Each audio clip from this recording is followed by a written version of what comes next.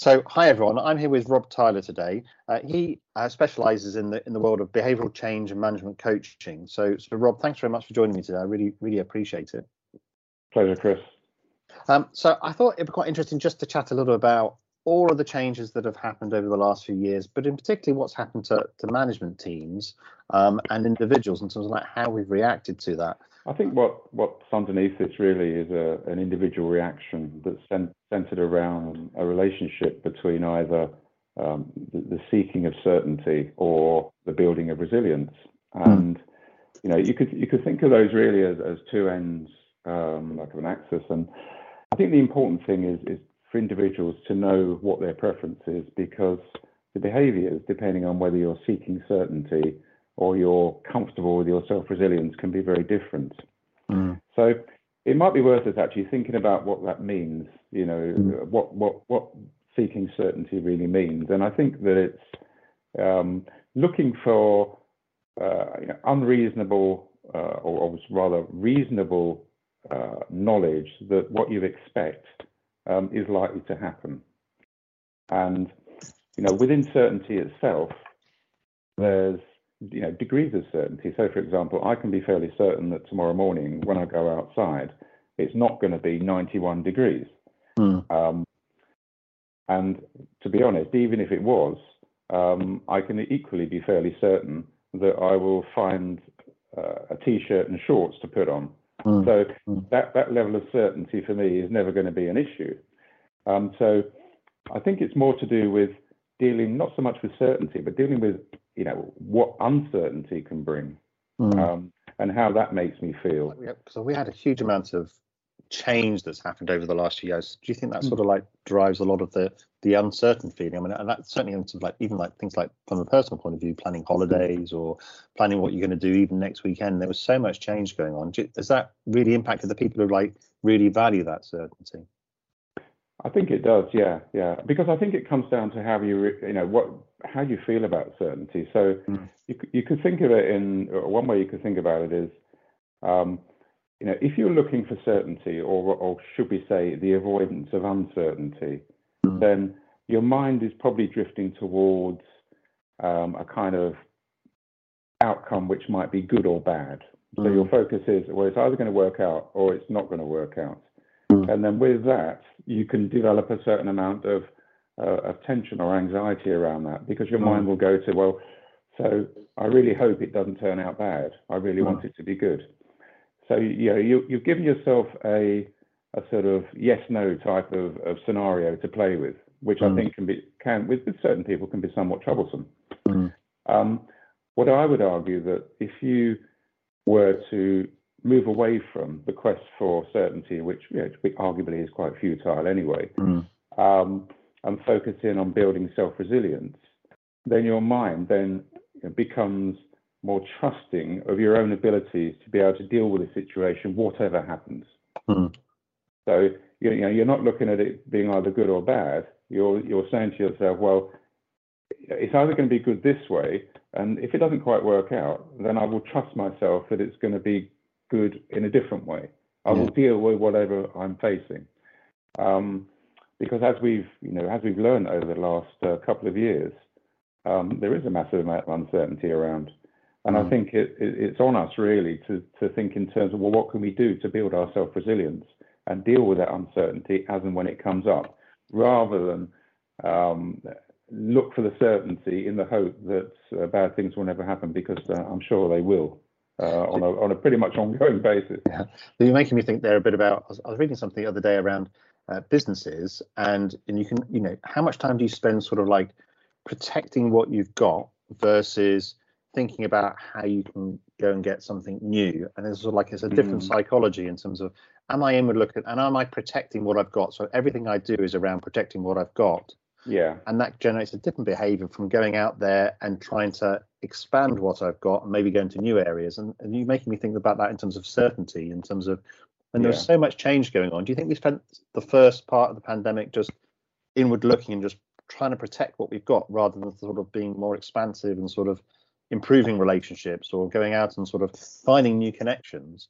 And that sort of psychologically impacted us. Yeah, yeah. I mean, you raise a really important point there. And I think there are a couple of things. First of all, I think with certainty, you're focusing on sort of exogenous situations. In other words, things that are going to happen to you coming from the outside world. Right. Whereas with resilience, it's more endogenous in the sense that you're looking inwards and trusting your own knowledge of your own abilities and skill sets to be able to deal with whatever comes at you from the outside world. Right. And they're two very different foci of attention, if you like. But to your point, you're reminding me of some of the work of Carol Dweck, which is around mindsets and having a fixed mindset and having a growth mindset. Yeah. And the issue that you quite rightly raised around the fixed mindset is that you're protecting what you've got. You don't want to lose anything. You have a batch of resources, achievements, and because you're fixed, you're more likely to think in terms of the risk of losing what you've got rather than adding to what you've got. And then with a mindset which is much more towards growth, you're thinking in terms of, well, okay, I've got what I've got, but what can I now do to build upon that, build out my resources, move on to deal with ever-changing future circumstances. So and I think that's probably come into play. And I suspect in the corporate world, you've got businesses that foresaw, if you like, the need to be able to change with the times, particularly those that have embraced technology. And those organizations that maybe got a little bit too fixed in what they have now, and then got caught out when the world around them changed during the pandemic. And is it fair to say, so what you're saying around resilience, going back to that, is if you built the resilience, then you don't have to have that fixed mindset. You don't have to protect what you've got because you're resilient to it. So you can turn into a bit more of that growth mindset. And it doesn't have to be just business. It can be from a personal point of view in terms of growing yourself or growing out and finding new things or new experiences. I mean, does that kind of link in terms of what you're kind of saying? Or yeah, I mean, it's an inward trust in yourself that whatever the situation that you face, you will be able to deal with it. Yeah. And I think that sucks away a lot of the anxiety, because if your focus is on uncertainty or the avoidance, if you like, of uncertainty, then that's a world in which your mind goes to what's going to happen to me if X, Y, Z happens. Whereas conversely, with a resilient mindset, you can be thinking in terms of, well, I trust myself that when the inevitable happens, as it will at some point, I will be able to deal with that. And then, of course, the more you do that, the more you trust you'll be able to do it again, because you can refer back to similar situations that came along in the past that you're able to conquer. So we've had to be resilient to manage the change, but do you think we're getting burnt out by constantly having to be resilient? So there's almost like, it's not just about, I think a lot of us were resilient at the start, but you have to have sustained resilience, don't you, over the long term, is kind of what you're saying, is because the change isn't going away and it sort of burns you out to a certain extent. Well, I mean, I think what I would say is that being self-resilient should become a way of life. Because personally, I don't see any value in trying to avoid uncertainty. I think that's hard work and quite anxious. Whereas building self-resilience is about building yourself up literally, equipping yourself with future resource, having this growth mindset, and making that your way of being. So what I would encourage to the folk watching this is think about how self-resilient you are and what you're doing to make yourself more self-resilient. And is it a way of life, or are you living in a world of trying to avoid uncertainty? And I suppose what are your top tips in terms of like trying to build that resilience mindset? I mean, what are things that it's worth us thinking about? Well, I think the first thing you've got to do is to become fully self-aware. Really try to understand yourself as best you can in terms of what your skill sets are. And I think there's a combination of awareness and skills. So we all know, or we all think we know what we're good at. But the first question around that is, how do we know that we're good at it? Where's the evidence? So, it's just, first of all, just validating that our beliefs, if you like, are true. The other thing is that there are probably things that we're very good at and skills that we have that we're unaware of. What other people see in you that you may not see in yourself, or indeed may not be prepared to accept in yourself. So I think it's really important, to reach out to other people and try to get that information input so that you're fully aware of what your full skill set is. But really importantly, when people tell you that you have a skill in a certain area, actually believe them, rather than politely shrug your shoulders and go back to your original thoughts. But just to complete that, the other thing which I think is really important, and this is where I think it helps to build a little bit of more self-resilience, is we all have areas where we don't trust ourselves. We don't believe we can do certain things. We don't believe that we can handle situations in a certain way. And I think in those situations, we have to sort of challenge our thoughts a little bit and ask ourselves, well, I believe that I will never be this. So where's the evidence to support that? Could you defend those thoughts, in a given situation, and question, the validity of your thoughts, but also, what would you have to do to change that situation? Because all of that, I think, gives you a much more rounded level of self-awareness, and that level of self-awareness will indicate to you the extent to which you can become much more self-resilient. Yeah, and I suppose we've all seen examples of people who've been doing one thing in one part of their life, and they've just sort of done a 180-degree change and done something else. And I suppose it is in there, but it can be almost like the self-beliefs that stop us doing it. Yeah. I can never do that, right? But actually, you might be able to. You just haven't tried yet, right, I suppose. Absolutely, yeah. I mean, it's the way you perceive yourself. You see yourself one way, but maybe you don't see yourself another.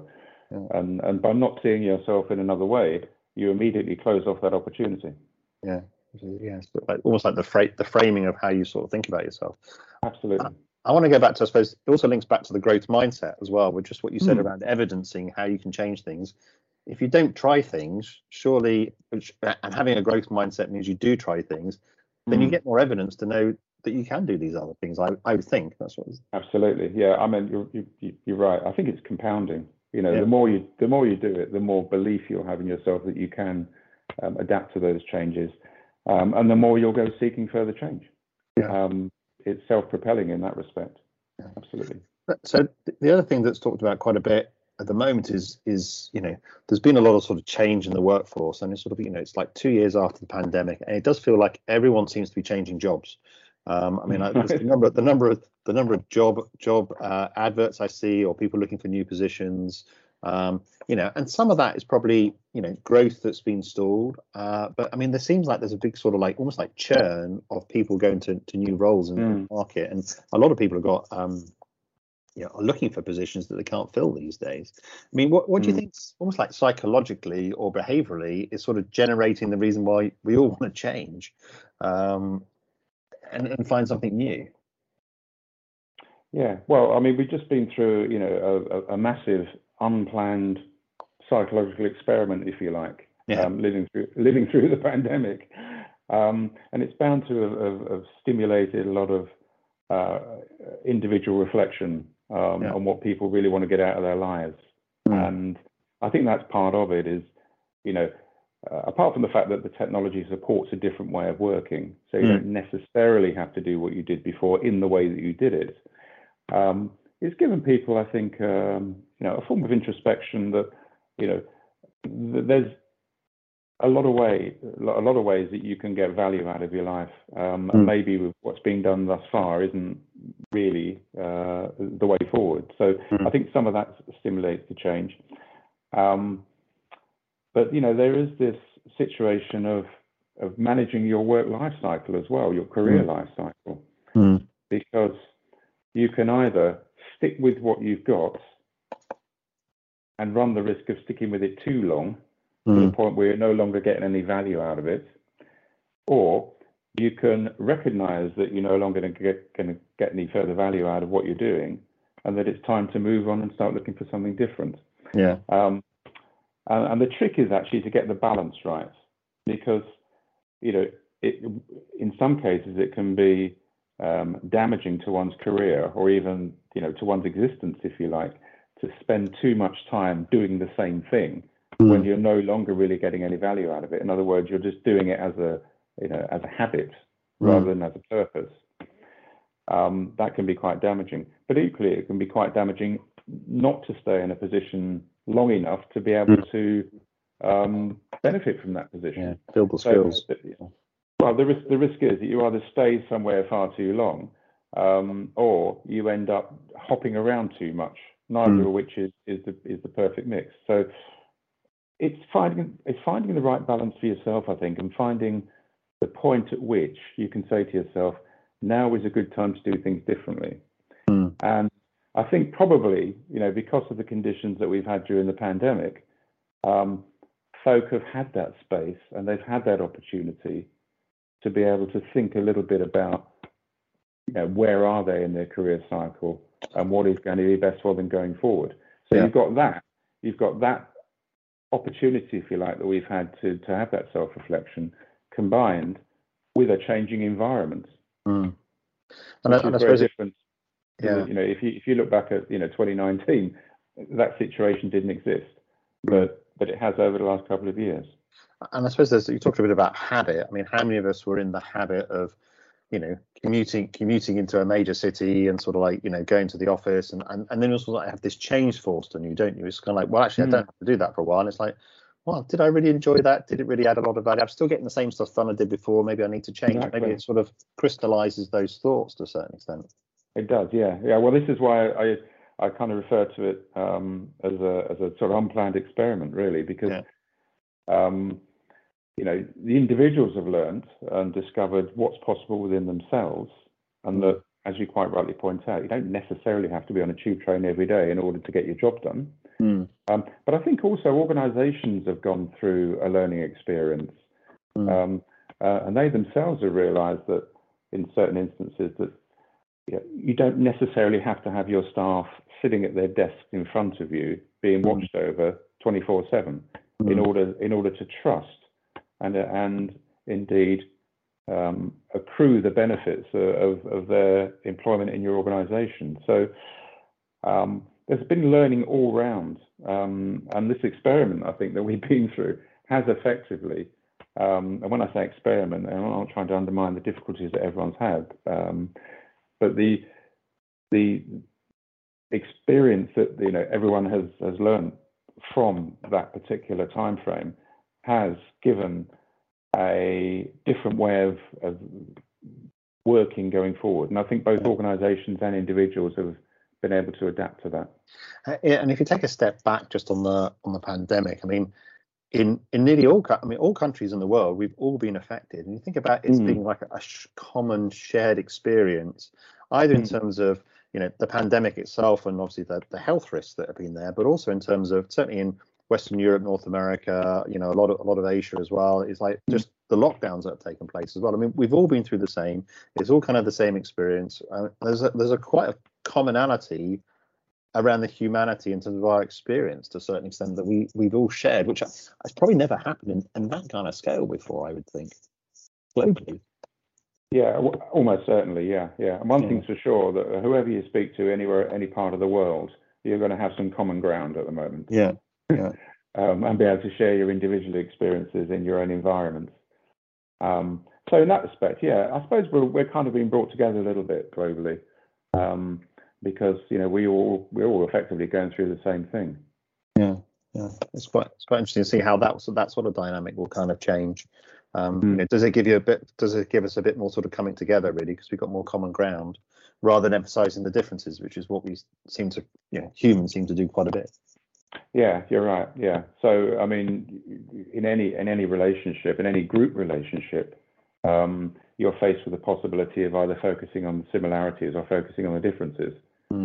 And you probably heard me say this before, that if you can look for the similarities, that helps you build rapport with your team members, whether it's locally or globally. And if you focus on the differences, well, the benefit there is to look what you can learn from the other person, rather than the threat that those differences might bring. Yeah. So depending on how you view them, similarities and differences can give you multiple benefits, particularly when working as teams and groups, either locally or globally.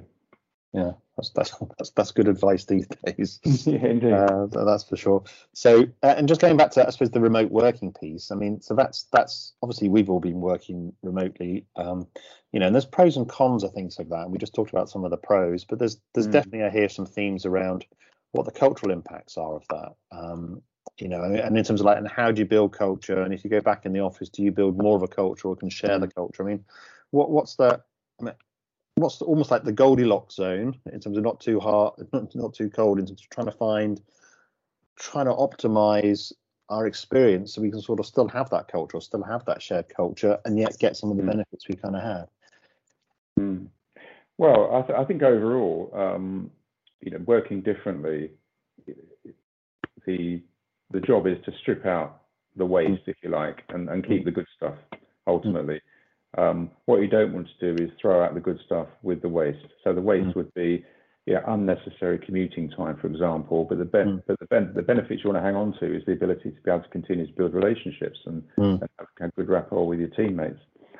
But I think I don't think you can generalize over it, completely, because you've got individuals have their own ways of working, their own preferences, their own personalities, and so on. And I think folk have to find their own middle ground in this new way of working. Some people want more time in the office. Other people are quite happy working from home.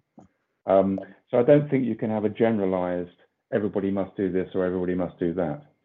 But I think creating an environment where folk are able to pick the best way of working for them, for the benefits of themselves and for the benefits of the organization they work for, makes good sense, because that way you've got an employee-driven way of working rather than an imposed way of working. I think from a motivation standpoint, that can only be a good thing. So it sounds like you're sort of saying we've got to sort of boil it down to almost like the personal interaction. So to make sure you're understanding where the person's coming from, trying to sort of tailor it around each of us as much as one size fits all. Yeah, definitely not a one size fits all, because I think the one size fits all is what we've had for the last 500 years. I think it's allowing individuals the freedom within a framework to be able to work out what's best for them, and bring together, if you like, their own needs, but obviously importantly with the needs of the organisation as well. Yeah. And do you think there's greater awareness of that as a result of what we've been through than there has been, or do you think there is a danger we could just snap back into the way it was before? I'm not sure it will snap back into the way it was before. I think it's more likely to always be different going forward. And go back to what I was saying just now. I think there'll be an element of just not doing the bad stuff anymore, and avoiding the wastage.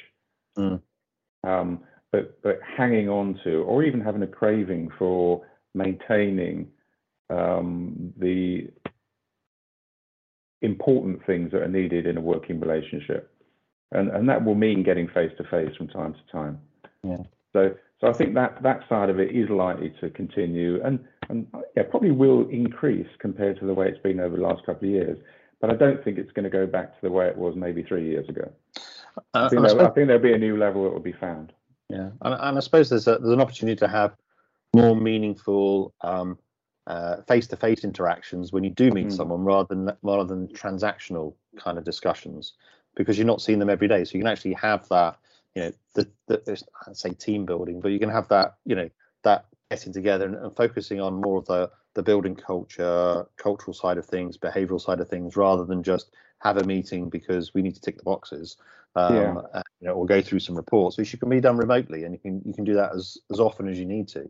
Yeah, absolutely. So we've now got and again, another learning experience that we've been through is using online video conferencing and video tours and all the ones that we're used to.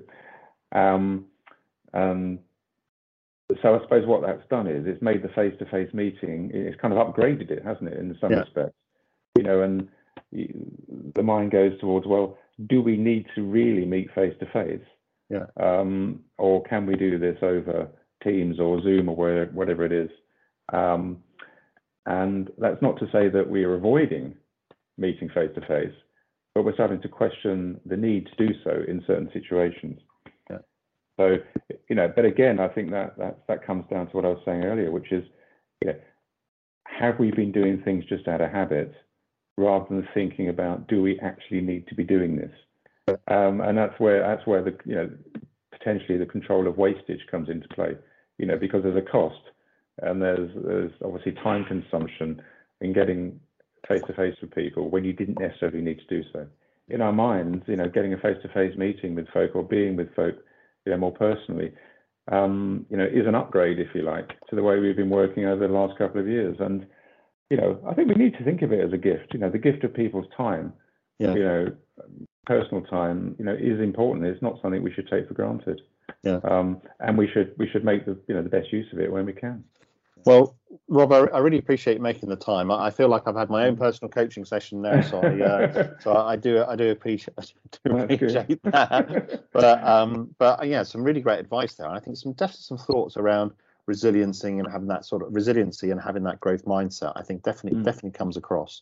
Definitely some things for us to think about. So I really appreciate you making the time. It's been a pleasure, Chris. Anytime. Thanks very much.